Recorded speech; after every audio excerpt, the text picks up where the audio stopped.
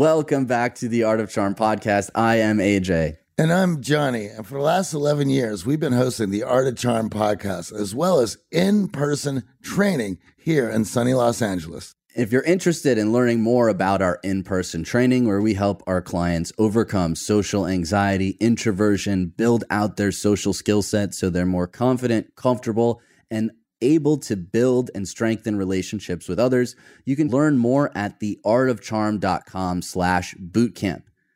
This week, we're delving into value part 2. Whereas last week we talked about low value behaviors, both in ourselves and others.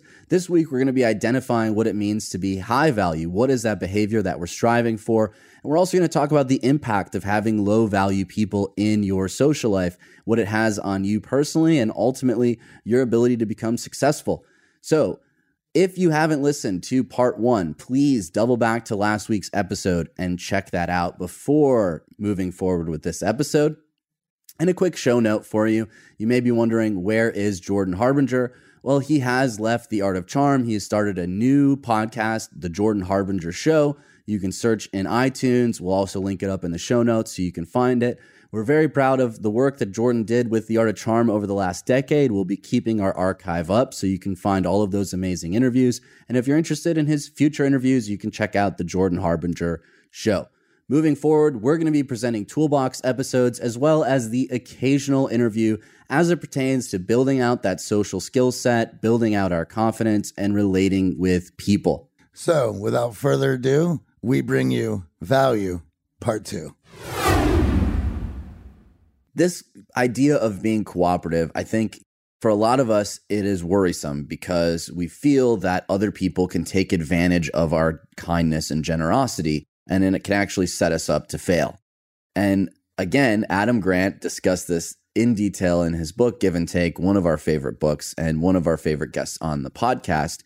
And his research really backed up a lot of what we've been preaching over the last 10 years, which is being cooperative, yes, is being vulnerable. It sets you in a position where people can take advantage of you, but the return on that investment of cooperativity far outweighs any disadvantages you would find from people taking advantage of you being generous.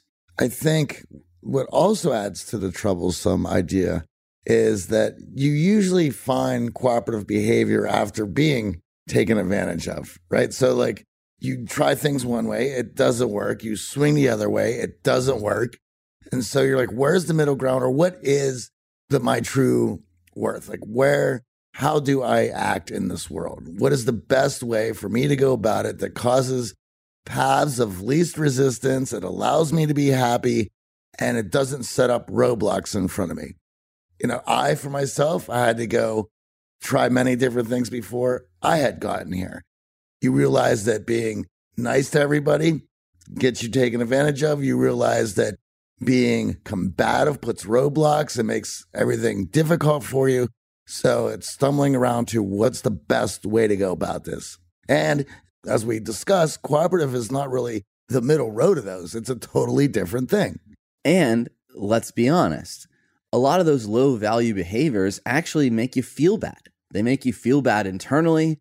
They make you do things that allows other people to think poorly of you. So those low value behaviors, the reason we highlight them first is because when we are being cooperative, we are going to attract both low value and high value people. It's your job to facilitate and formulate, okay, what are the low value behaviors that people are exhibiting? And is this a pattern to all of their behavior? Maybe I should not be cooperative with them if they are simply a taker. But at the same time, the flip side of that is you cannot attract high quality, high value individuals without being a person who is cooperative, who looks to help other people first. It doesn't happen that way. If you only interact with people in these low value ways of begging, taking, one-upping the other person, over time, high value people run away from you. It repels them. So if you want to build quality relationships, you have to understand that investing in other people, putting other people ahead of yourself is the only way to truly facilitate and get those dividends out of those relationships. So let's talk about what we mean by being cooperative, because again, It starts with a mindset, and we're going to run down some behaviors that you're going to see in people who are high value so that you have a better understanding of what we truly mean by being cooperative. Yes, and as I was mentioning earlier, it's a different road, not a road in the middle, but a completely different one. So where supplicative is about begging for attention, approval, acceptance, being combative is about taking value by putting others down and being in their face about it. Competitive competes for attention, approval, acceptance. We're now going to give it. We're now looking for opportunities to give attention, approval, and acceptance to allow those around us to feel really good about ourselves. And we have to think about ourselves at the center of our network. And so how we behave starts to build paths in which way we can move. If I'm the center of my network and I'm using combative behavior and I'm moving in a certain direction, all the people in that direction start to then become stiffened on their positions or how to deal with me. And I'm putting up hurdles in this path. So now if I'm going to give value and attention, approval, and acceptance, I'm allowing those people to feel really good about themselves. They're opening doors for me. And now I can move in that direction without hurdles, without walls. And the amazing thing about opening those doors, a lot of these doors are invisible to us. They're not clearly articulated opportunities that we're aiming for. These are doors that you don't even realize because kindness develops trust, influence, and ultimately builds rapport. Being generous with your time, with your thoughts, with your skill set, helping other people actually fosters that trust and builds the influence that you're looking for. And the crazy part about that is when you've built that trust, these doors that were hidden are now open. And these people who maybe you didn't even originally realize that they had that role in life or that they had these opportunities for them, they're going to open them for you because you've built trust through kindness. And when we talk about being cooperative, it starts with that mindset of thinking of the other people in your life as awesome. Stop being so judgmental and so negative of people. Understanding that if you celebrate other people, you're going to get that celebration back. The reciprocity that you're going to feel from allowing other people around you to feel good, well, that's an amazing feeling. And understanding that if we start by focusing on people's positives and we look for opportunities to help people instead of immediately building up these walls and looking for ways to cut them down, we've now opened these doors to new paths that allow us to get what we're looking for much faster. Once you start putting this out there, you'll be able to see your world change rather fast if you give it a real college effort. In program, I always talk about this challenge of 30 days of going out of your way to give value indiscriminately, just machine gun it out to everyone you come in contact with without thinking, and we'll get into this a little bit later about what they can do for you. We're just going to give value out. And you will be surprised that if you do this for 30 days, just how different your world becomes. We talk about the easiest form of value to give someone. Even if you don't have a skill set, an expertise, a network that can help them, the easiest thing you can give someone else when it comes to value is simply your attention. And in today's day and world, everyone is on their phone, when everyone is addicted to social media and they are less engaged than ever. If you can be that engaged listener who just sits there and doesn't even offer advice, doesn't try to fire back with you should do this or you should do that, but just listens to people, giving them your full attention, that is the easiest way to become a high value person and to showcase to other people that they matter to you. And that's a huge win. Absolutely. So I know a lot of times when we discuss this in class and when we've talked about this online and some of our articles, people fire back, hey, AJ, I don't have this great network. I don't have all these experts that I can just give out to friends and share my connections, or, I'm not experienced. So how can I really offer anyone some advice? And it's taking a step back and going, well, why do you have to go that far? It can be simply giving someone attention. How easy is this when, as you mentioned, everyone's looking to what can I do? And the easiest thing, you're just giving them that attention. And it takes all the pressure on saying the right thing that so many people get bogged down with. Yeah, everyone can get in their head wondering, well, what's the best response to this? And a lot of times it's not about the response at all. It's just about being present and being a good listener that offers that value. And again, allows people to feel good. Think about that for a second. In those moments where you're out with your friends at dinner and your friend is just incessantly checking his phone and you're telling a story, how does that make you feel? It makes you feel terrible. It makes you feel like you don't matter. It makes you feel like your friend doesn't care. Even though your friends do care about you, that feeling sits with you. And over time in relationships, whether it's with a spouse, significant other, or through friendship, we can build resentment of the other person if we feel that they're not responding, they're not engaged, they don't seem to care about what's going on in our lives. And we're seeing it more and more, and we're all guilty of it. You know, I made a mention of this to you last year that traveling through Europe last year, I didn't see nearly as many Europeans staring at their phones as I do in America. And we were in some heavily touristy places, and you could just tell, you could place bets on who was the Americans and who was the Europeans. Yeah, and you look at, right, all these social media companies, where do they form? The US. Where do we care the most about everyone's attention and desire of us? Here in the US, we tend to be self-centered. And listen, we're going to get a lot of emails. I know this. We live in LA, so we are the epicenter of self-centeredness. And we have fallen victim ourselves to that mindset. Absolutely. So we totally understand it. Go ahead and shoot those emails over if you're not on the West Coast or the East Coast and you're like, hey, I'm not addicted to social media. We understand that. The other part about this, again, going for these easy wins to give someone else value, is acknowledgement and some genuine compliments. Think about all the effort that you put into your appearance, that you put into your hobbies, that you put into your job, right? And when you go to social media and you post, hey, I just got this promotion, or hey, I just booked this trip, you're something you're so excited about. What is the best feeling in the world? Well, when someone acknowledges you, when someone appreciates you and says, oh, great work, that's incredible, we're so proud of you, you've done a great job in your career. Those little moments, right? Again, this is not a significant amount of investment of time and energy here. It's so small, but it's something that you have to do. It's not going to happen on its own. So you have to make a conscious decision to do that. And we're talking about genuine compliments here. We're not talking about surface level, oh, your hair looks great, or hey, you look good today.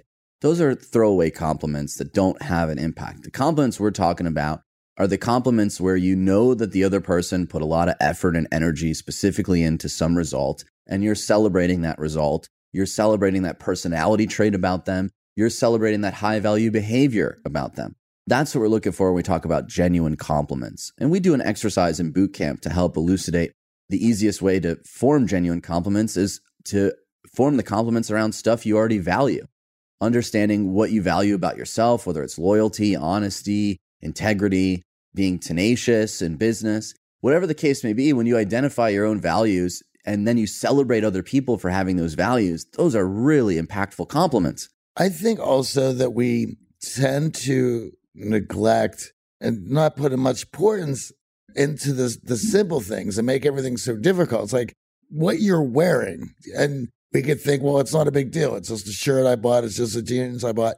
You committed to purchasing them for a reason, and you still own them for a reason, and you're wearing them today for a reason. I have tons of stuff that I don't wear that sits in my closet. There's a reason that those don't get any attention and other clothes do. And so if I get the compliment of, I dig your shoes, it's just like, oh, well, thank you very much. There is something tied to that. That's why I'm wearing them. And you have awesome shoes, by the way. I'm not going to lie. The boots, your boot wardrobe is on fleek. So what we're talking about here is giving the compliment to the effort and energy behind the action, the intention. It doesn't have to just be celebrating results. I think a lot of times when we think about compliments, we're like, oh, this person's trying to lose weight, but they haven't really lost the weight. Or this person went for this position and they didn't get the position. How can I still celebrate them? Celebrate effort and energy. That is where the magic happens. If someone's putting time and energy behind the weight loss, someone's putting time and energy behind their wardrobe decisions, someone's putting time and energy behind the skill set being gained in their career, etc., celebrating that.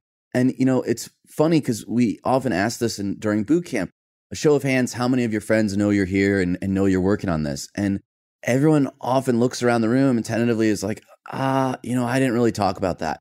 Because a lot of us don't have high value friends who are willing to celebrate our effort and energy. they're not willing to celebrate our growing. They're not willing to celebrate us working on ourselves. So unfortunately, because of that, we often don't reciprocate. We find that we're not getting celebration. So we're like, oh, well, why celebrate them? If you are the first person to act, if you are the first person to take that step forward and say, listen, I'm going to celebrate the effort and energy my friends are putting out into the world, you'd be amazed at how that can change the entire dynamic of your friendship. And that sort of encouragement is addictive. It can affect the whole thing to where all of a sudden which we're going to be talking about a bit, how you've put together a social circle that thrives on support and encouragement. And when that happens, you will find yourself doing things easily that you've been afraid or maybe even felt impossible in the past.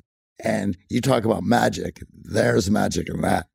Absolutely. When we're celebrating the people around us, empowering them to take more action, to lean in and feel good about themselves, the impact that we have on our circle is incredible. And then the reciprocity that comes from that, being celebrated and being in a supportive social environment, allows you to take on even bigger challenges and confront even bigger demons. And that's what we're talking about here. But of course, this starts with active listening. This starts with setting your phone down. This starts with not being so engaged with online and being more focused on in real life, in person. And I know for me here in LA, I have some good relationships, but I also have a lot of friends back home in Michigan and in New York. And it can be difficult when your friends are thousands of miles away to stay invested in their lives and celebrate what's going on. But these are important investments. And just the simple act of picking up the phone and listening to what's going on in your friend's life, being engaged and caring about the other people in your life, even if you don't see them very often, is a way to continue to nurture that friendship through that cooperativity. I know in the past when my friends were having problems or issues, it's very easy when you're so focused on yourself to get cold about that and think, I can't deal with that right now. I need to be focusing on me. You're on your own.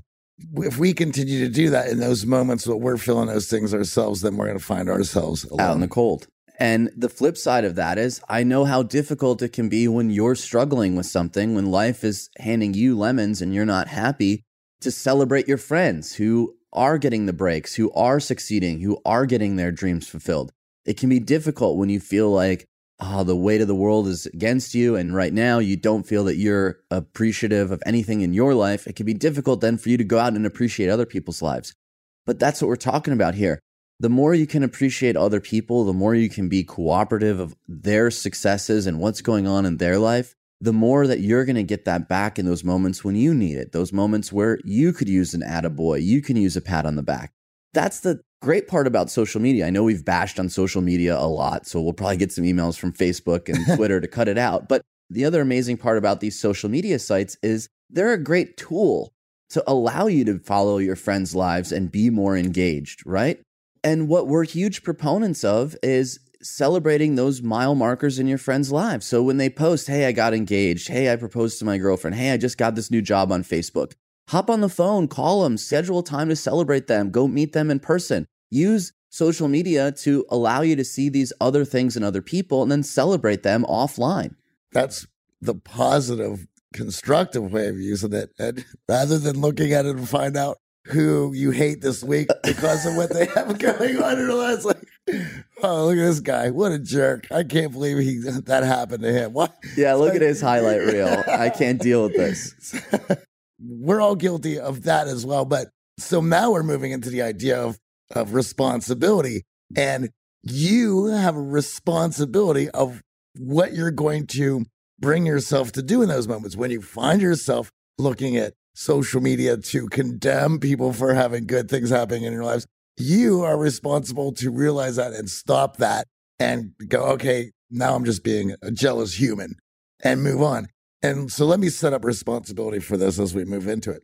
High value people go out of their way to look for opportunities to take on responsibility, because high value people want control of a situation, because if it's not to their liking, they're able to change it. Where low value people will go out of their way to give up responsibility.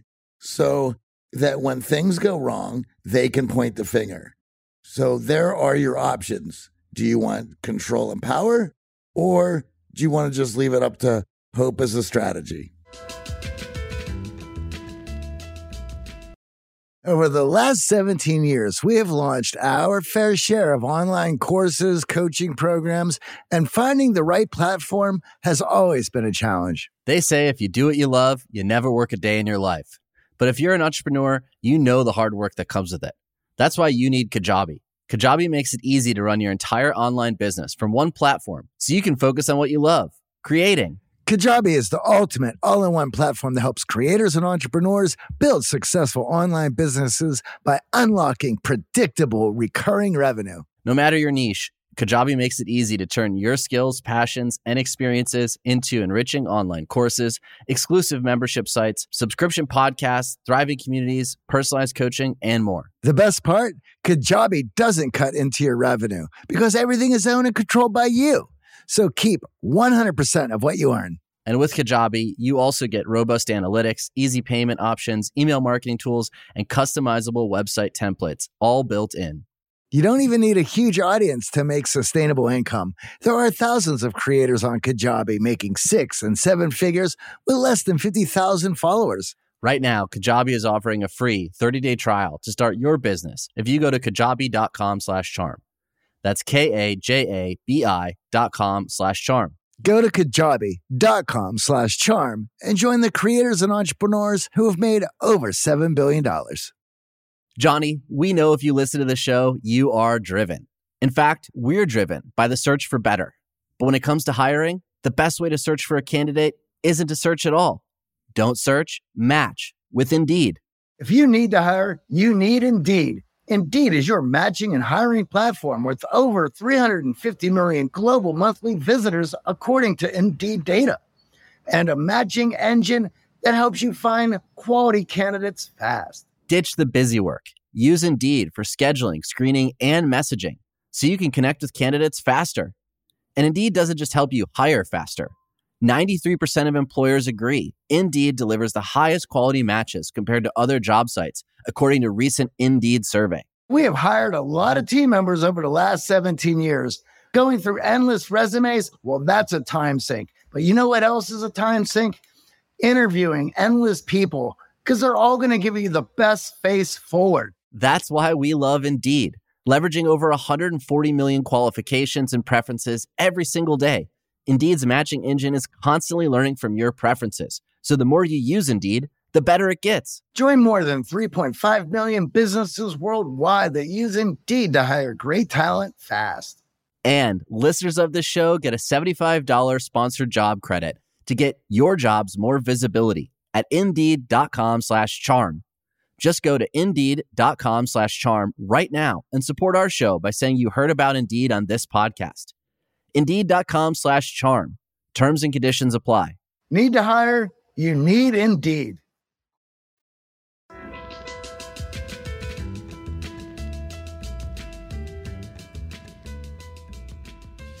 Responsibility is ownership.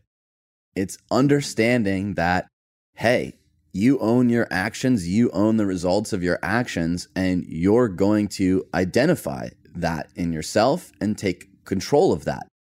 A lot of times we want to give up responsibility because we don't want any of the negative impacts that come from our actions. We don't want to have to feel bad because we didn't succeed, because we screwed up, we made a mistake.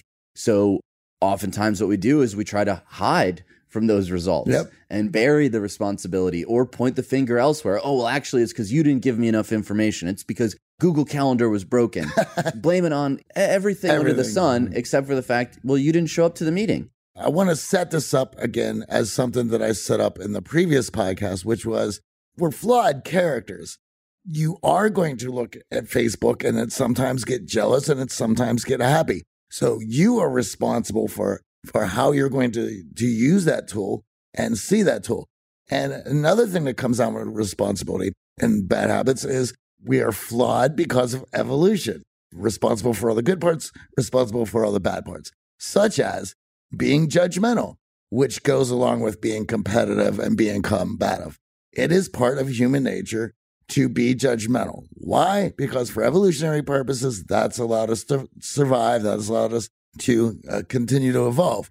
So now if I walk into a social engagement and I'm feeling a bit uneasy and I have some anxiety, it's easy for me to get judgmental and write the place off. Wow, this place sucks. Look at all the pretentious people here. And now I don't have to deal with anybody, do I? However, if I'm going to be a high value person, I can know that I'm saying that about the situation that I know nothing about, making a judgment call, realize I'm being judgmental. That is on me. I'm going to stop that. I know nobody here, and I'm going to give this place and these people an opportunity to surprise me. And I can't tell you how many times I've felt that urge. We all do. Been frustrated by it, hung in there a little bit longer, made an approach or two, and all of a sudden got to know someone on a deep level and go, whoa, I was completely off base. I was judging a book by its cover. Here I was thinking that either I'm more successful than these people or I have my life put together more, so I don't need to devote any time or attention or give anyone here any approval or acceptance. And all that happens is you're the one left out in the cold. Yep. You're the one left out in the dark. So what we're talking about here, going along with this responsibility, comes a level of honesty. Being honest about yourself and being honest about your actions.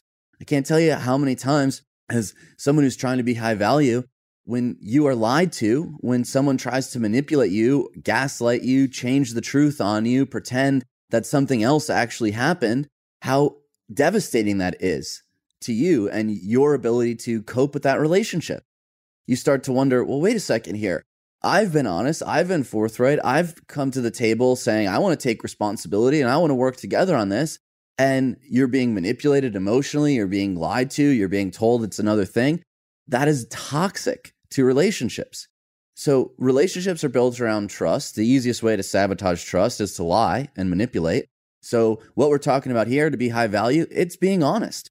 It's owning it and not looking to lie and cheat your way out of responsibility, cheat your way out of the impact that your actions had on other people. And another piece, your honesty is helping those around you. And when you've created a social circle that is based on being high value, you can be a lot more honest with your friends because they're looking to step it up. They're looking to find places where they can be better. And of course, once again, though, if you're going to be able to do that, you need to be able to be open to those things as well, which isn't always so easy, but it allows for growth for every person. And we're going to be talking about why that social circle is so important to mutually escalate quality of life in all players. What we're talking about here with being cooperative, being kind, it has impacts not only in your personal life, it has impacts in your work life. It improves team performance, morale, and gets people more committed. I know a lot of times we celebrate stubborn, hard-headed leaders. And if you look throughout history, you think about people who are successful. Sometimes they're canonized because they were so aggressive and they would step on other people. And because of that, we have this warped view of what it takes to be successful. In reality, science is showing us that cooperative leaders get the most out of their team, and cooperative leaders move up the corporate ladder. Period. End of discussion. What you're seeing on these 1 in a million, 1 in a billion success stories, that is not backed up by science. Well, to go along with that, one of the podcasts that we enjoy is Jocko Willink, and he talks about, there's all these old books like The Art of War and things like that, and that have been going around through time. And all those books, all about raising an army, about how to treat an army. It's even in there about be hard on your team, but not so hard that they're undisciplined. And having them, building them up so that there was respect all the way around. It's a reframe that you hear over and over again. All these war manuals and army manuals from the test of time. And on top of all of that, when we are kind, we showcase a level of fairness to our team members, to our staff, to our support that allows them to feel comfortable leaning in further. When people feel they are treated unfairly, they are less motivated to do anything. what was the saying I mentioned yesterday? Pretend to pay me and I'll pretend to work. Exactly. When people feel that they have been mistreated or they've been treated unfairly, they become less motivated, less productive, less willing to lean in and do the work. So that is why we're talking about kindness, generosity, and cooperativity, not only in your personal life, but in your professional life. And it can be truly difficult. We understand that. There are team members that come along that are low value, that want to hold you back, that want to be greedy, that want to take from you. And understanding that the only way to motivate the team from a leadership perspective is to continue to be that high value giver. And understanding that when we fall into these low value behaviors, even if it's because someone else pushed us there, we're reacting to someone else's low value behaviors, we harm the team as a whole. So you might think that, oh, well, I got to be combative back with this person because he's being combative. That has a ripple effect on the rest of the team. And if you're trying to deal with one person, but your behavior showcased to the team that they can't trust you, that you're unfair, that you are manipulative, well, you just lost their trust. They're not going to support you on that greater mission, and they're certainly going to look out for themselves first, which does not make for great teamwork. This motivation, support, and encouragement that we're talking about, it is small stuff here. I want to reiterate that again because we're talking about minutes worth of effort and energy. Simple stuff of celebrating other people can have profound effects in years following. This is not a quick fix. This is not a look for a quick return of this generosity. This is changing your worldview, understanding that over the course of your entire life, being generous, being kind, being cooperative pays dividends. That's why it's so difficult for people to see because it is so simple. And I think when people put together ideas of how they're going to move through the world, they make it so complicated. They miss these small nuances. In class, right? We always see that it's the smallest things that have the biggest impact on people's lives. And we all go through life having that. We have these stories of teachers in our past, coaches in our past who, showed us that one act of kindness, generosity, being cooperative, giving us that attention, approval, acceptance we desperately needed in a time in our life where maybe we were feeling down, we were feeling unmotivated, we were feeling incapable. And those people end up being heroes in our narrative. Those are the people that build us up, that motivate us to lean in, to try harder, whether it's a piano coach, a teacher you had in grade school. They stand out for us because of that kindness, generosity, and cooperativity. So this brings us to a really important question that we get a lot. How does giving value get us value? A lot of times we're still so stuck in this transactional mindset that immediately we're like, well, I don't understand how just giving people value indiscriminately, as you said, machine gunning out value. How does that pay off and give me the return on that investment of time and energy? There's two parts to that. One is I don't want to be so kind that I get taken advantage of, and we'll hold that for a little bit later. Let's go into right now why this works. We set it up in last week's podcast about how getting attention, approval, and acceptance fires off dopamine receptors, and that allows you to feel good. So boom, if you're the one supplying attention, approval, and acceptance, you're firing in the other person off their dopamine receptors. They're now feeling good. Now, because of that, they're looking to you to look for opportunities to do the same. And I'm going to preface that in most people. And this is why the transaction part gets difficult, because once you start to do it, you start to take tabs on who's looking to shoot that back. And it may not be in the form that you are expecting. Therefore, it makes it difficult to see it come back, which puts you in a position to get bitter and salty that you're not seeing the effort coming back at you that you've been putting out to people, which puts you in a position to become jaded and now harden up and putting up walls. What we're talking about here is identifying low value behaviors in others, positioning yourself to be high value, and understanding that there are people that are going to continue to be low value, going to continue to abuse and take advantage of you. And we're going to talk about how to deal with that at the second half of the show today. But what Johnny said it reminds me of this famous quote from Maya Angelou. People don't remember what you do. People don't remember what you say. Over the long term, people only remember how you made them feel.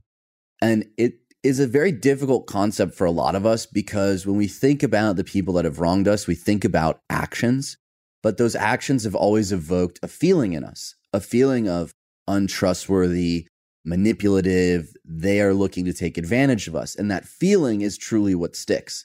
And in thinking back over my life and teaching this in class, there are two moments that really stand out as lessons for me around this entire concept. And one of them with an ex-girlfriend, I was so excited when we met. It was a crazy Michigan winter evening, and I was walking back to my car and giving her a ride home from the bar. And I was talking to her, not looking where I was walking, and I stepped in a Michigan pothole and fell over and split my chin open. And I bounce up, and I'm thinking to myself mentally, I'm such a klutz. I screwed this up. This girl's not going to like me now. And I literally drove her home with drops of blood strolling down my neck from this cut on my chin.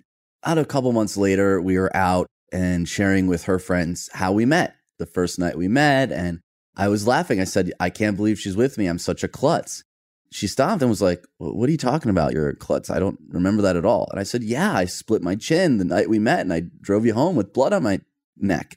And she's like, no, I don't remember that at all. And I literally had to show her the scar on my chin to get her to believe me because she did not remember that action that I so distinctly remembered. Flip side of that, people don't remember what you say.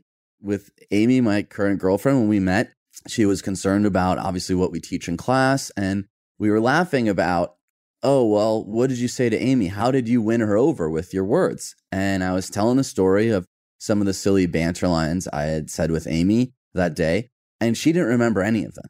And I was so shocked because I remember them as having this huge effect. And I thought for sure that these were going to be moments that stood out for her too, because I remember them being really engaging moments in our conversation.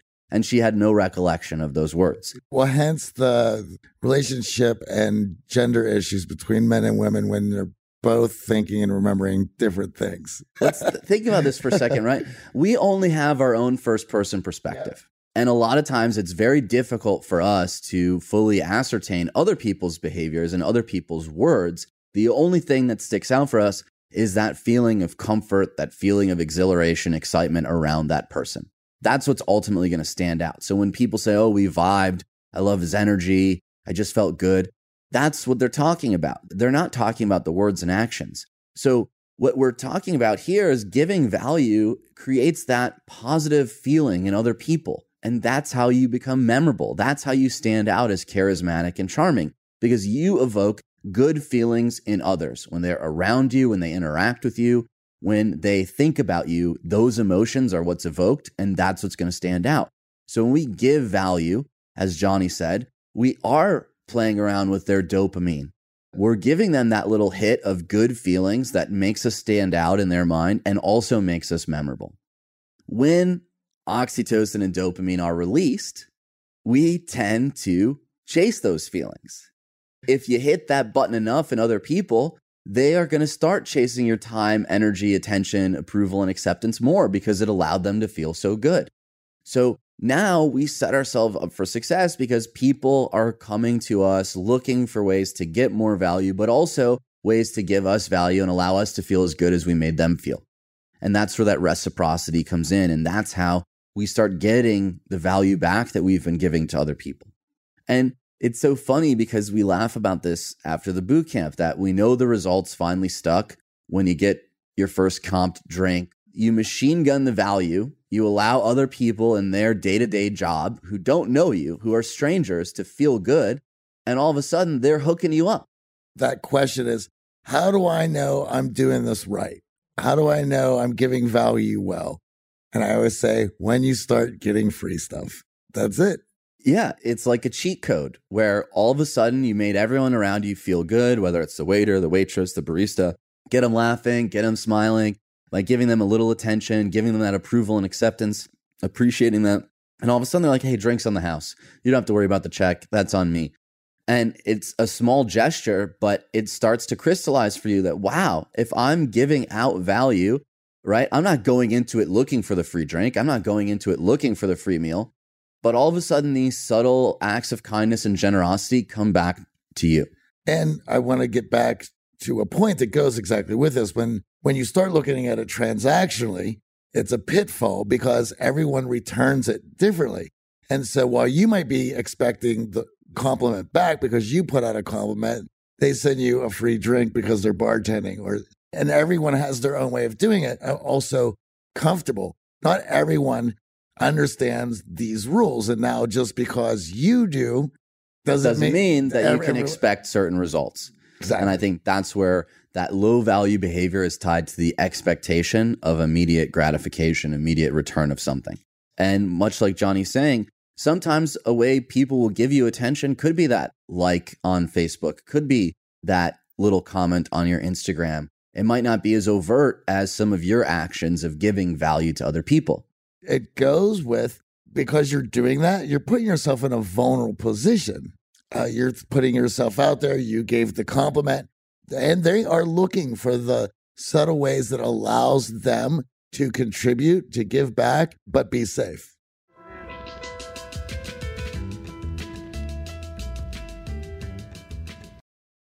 Lennon and McCartney, Jagger and Richards, Watson and Crick, AJ and Johnny. What about the perfect duo when it comes to growing your business? Well, that's you and Shopify. That's right, Johnny. Shopify is the global commerce platform that helps you sell at every stage of your business. From the launch your online shop stage to the first real life store stage, all the way to the did we just hit 1 million orders stage? Shopify is there to help you grow. Whether you're selling your own fire merch or promoting your productivity programs, Shopify helps you sell everywhere. From their all-in-one e-commerce platform to their in-person POS system, wherever and whatever you're selling, Shopify's got you covered. Shopify helps you turn browsers into buyers with the internet's best converting checkout, up to 36% better compared to other leading commerce platforms. And sell more with less effort thanks to Shopify Magic, your AI-powered all-star. What I love about Shopify is no matter how big you want to grow, Shopify gives you everything you need to take control and take your business to the next level. In fact, Shopify powers 10% of all e-commerce in the U.S., and Shopify is the global force behind Allbirds, Rothy's, and Brooklinen, as well as millions of other entrepreneurs of every size across 175 countries. Plus, Shopify's award-winning help is there to support your success every step of the way, because businesses that grow with Shopify. And AJ, you don't have to just sell your stuff anymore. With Shopify Collective, you can curate products to sell from the brands that you love, giving your customers more variety and your business more sales. Shopify is your no-excuses business partner. Sell without needing to code or design. Just bring your best ideas, and Shopify will help you open up shop. Sign up for a $1 per month trial period at shopify.com/charm. Go to shopify.com/charm now to grow your business, no matter what stage you're in. Shopify.com/charm.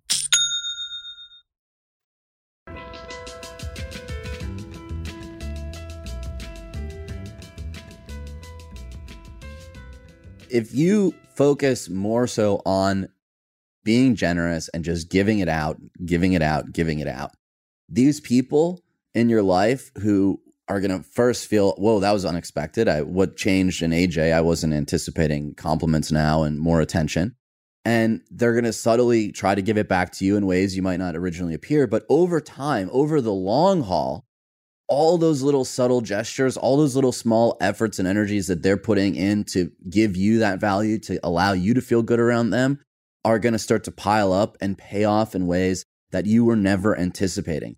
And Johnny and I were laughing in preparation for this episode today, thinking about all the different times in our lives where we gave this value out without ever looking for something in return, and how magically years later, the gesture was repaid in ways that we never would have imagined. We were talking about to share a story with you guys of how this works. And one of the ones that hit me right out of the gate was there was a new venue that opened up in Hollywood. And being a musician, I wanted to see them be successful, and I wanted to see that the venue go well. And, I wasn't quite sure the lay of the land, whose club was it, how it was going to be run.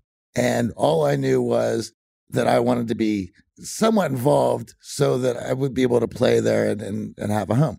And I remember we were in New York at the time when this place had opened. So when we finally got back, I had this opportunity to go over there and speak to whoever was running the place. So I found out who the manager was, and I saw him running around. Now, I used to work in a rock and roll venue millennia ago.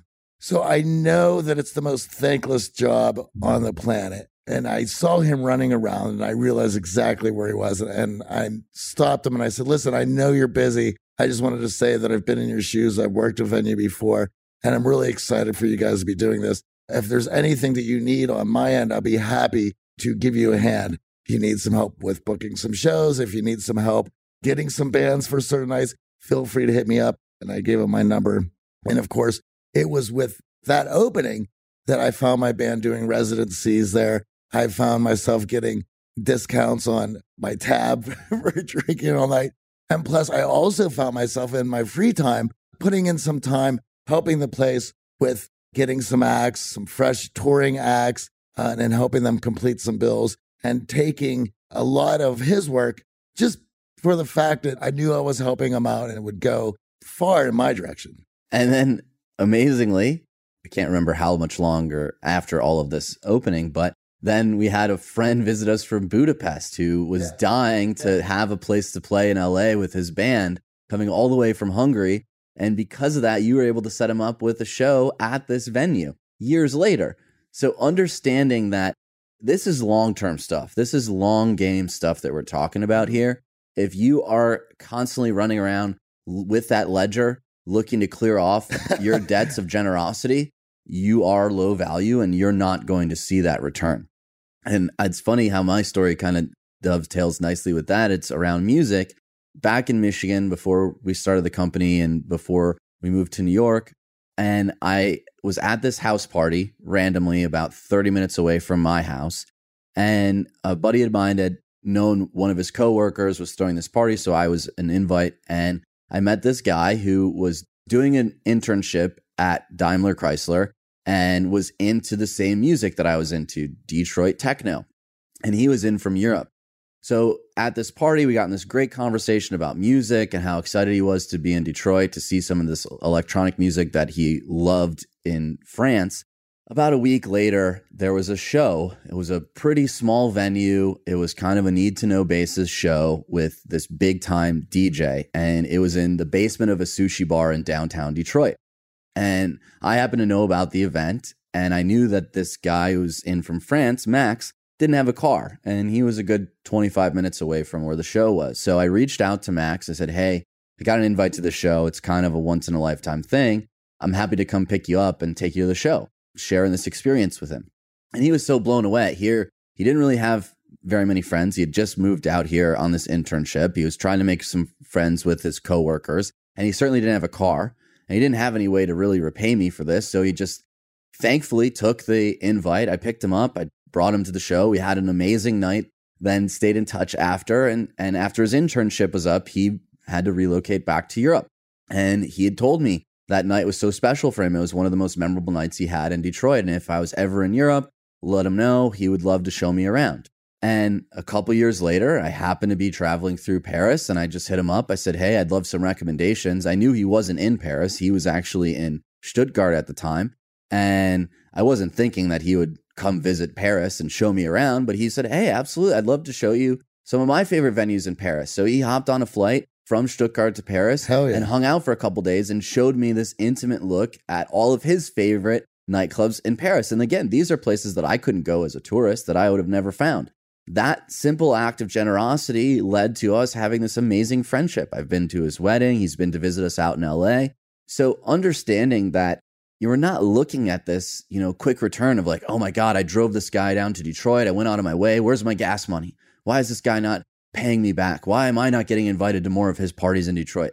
When you look at it from such a short-sighted viewpoint, you can get frustrated. You can feel like you're being taken advantage of. But when you look at it from a long-term viewpoint, you'll see that these behaviors allow you to very quickly understand other people's values and other people's behaviors. So being a high value person, right? If I'm a low value person and I'm combative, well, the only thing I'm going to see in other people is them being combative. So I'm not going to be equipped to really judge their behavior very well if I'm being low value.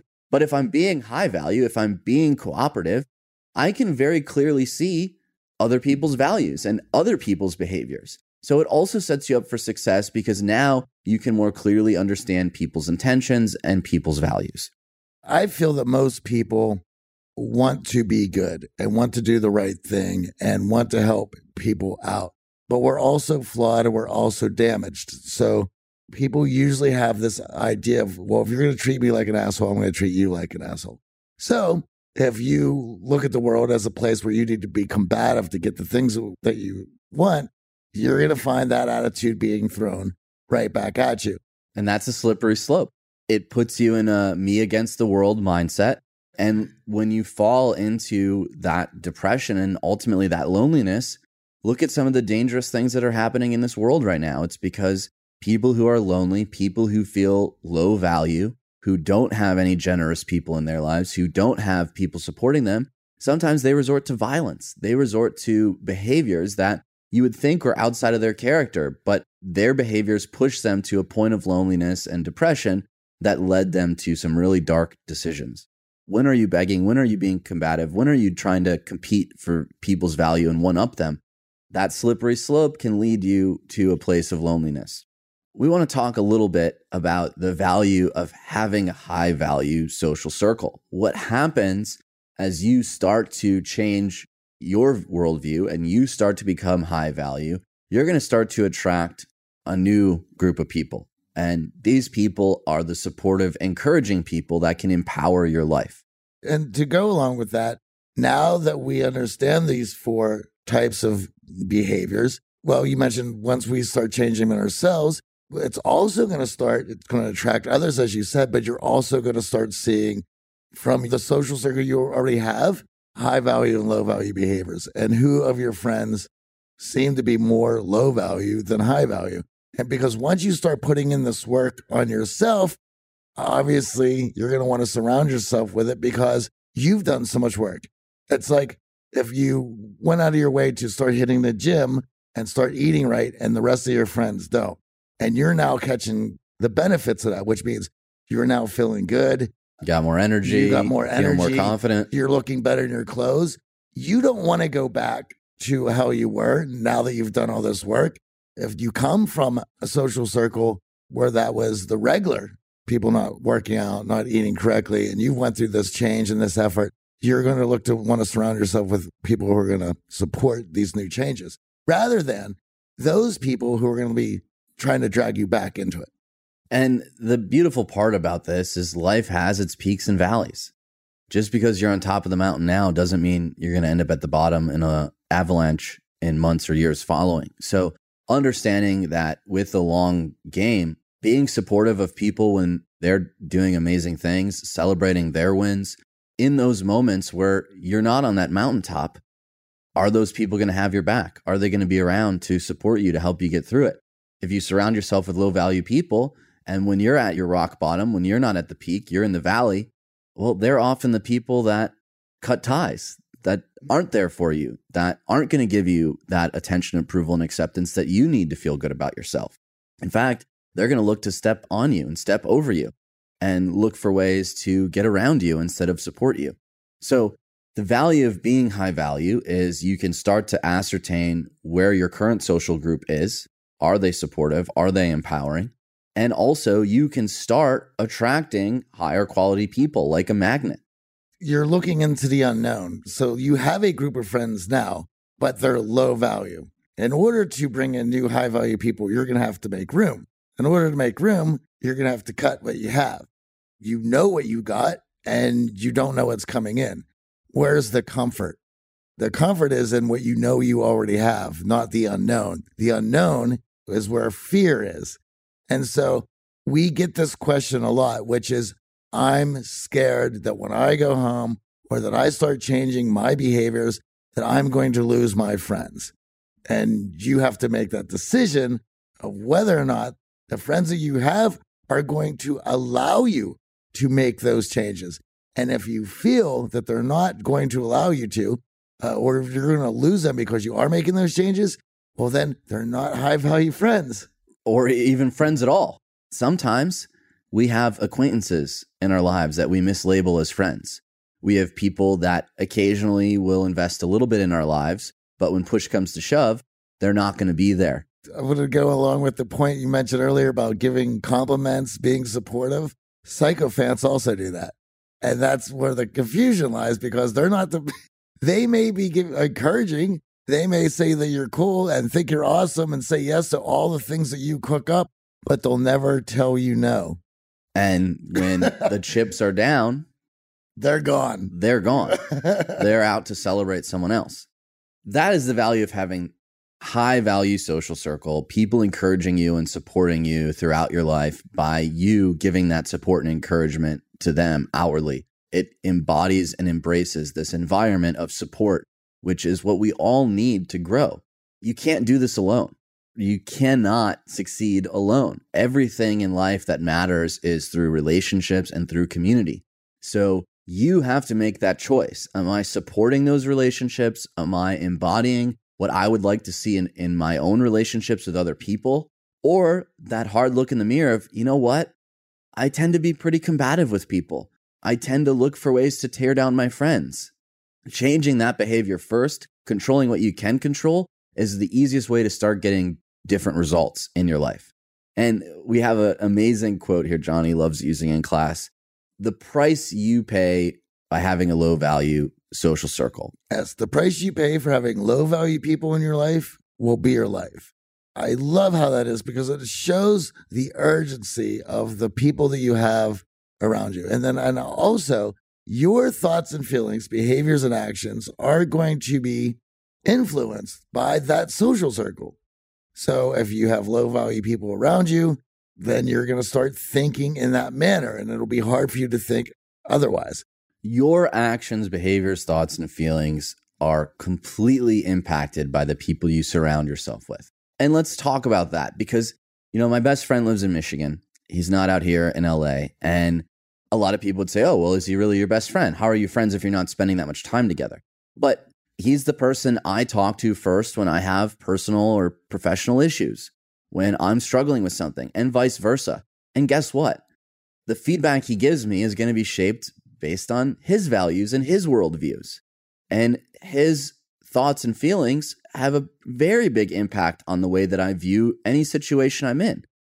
So if you call your friend and you say, hey, I'm having this terrible issue at work, I'm having this awful time with my girlfriend, and your friend is a positive person, your friend reminds you, hey, AJ, this is normal stuff, man. You've been in business for 11 years. This is nothing to worry about. You've been through worse. Or, last week you were having the time of your life with your girlfriend. That argument's meaningless. It's probably because of the tough time she's having at work. Don't take it personally. And over time, these mindsets and values take on a life of their own if you are surrounded by those low-valued people. Well, and how much of this is striving through lizard brain and trying to be a human being and being rational rather than being dragged into lizard brain, where the easiest thing to do is smash shit up, light everything on fire, burn it down. Which is the hardest one? Falling back or striving forward?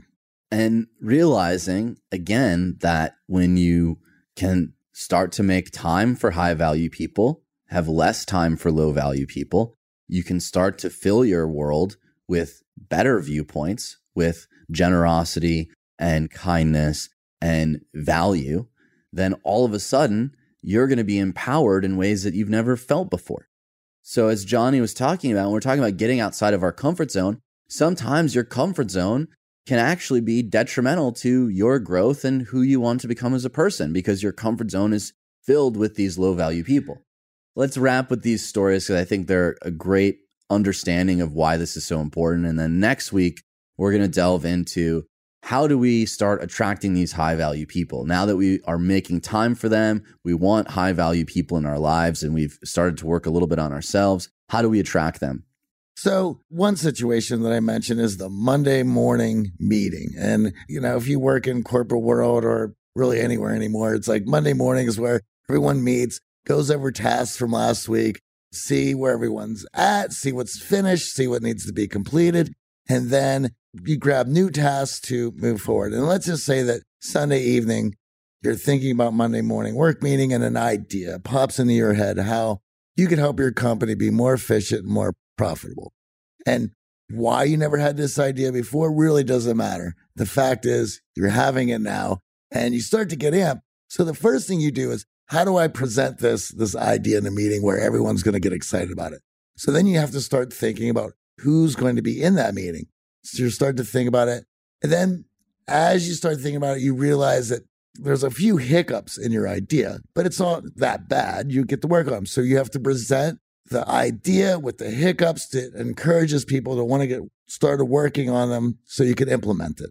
As you're doing that, you realize that maybe somebody in that office meeting is in the doghouse and maybe had cost the company a lot of money and got demoted last week. And so they're not going to be too thrilled about what's going on in that office in general. And then here you come with this idea that has a few hiccups in it.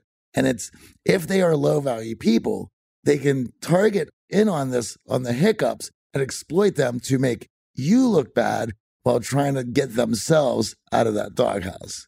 If there's a few of those people that will be in that meeting, how quickly do you go from excited about Monday morning meeting to bring in this idea, get people to work on, to why am I going to stick my neck out in this meeting when I'm going to get slaughtered?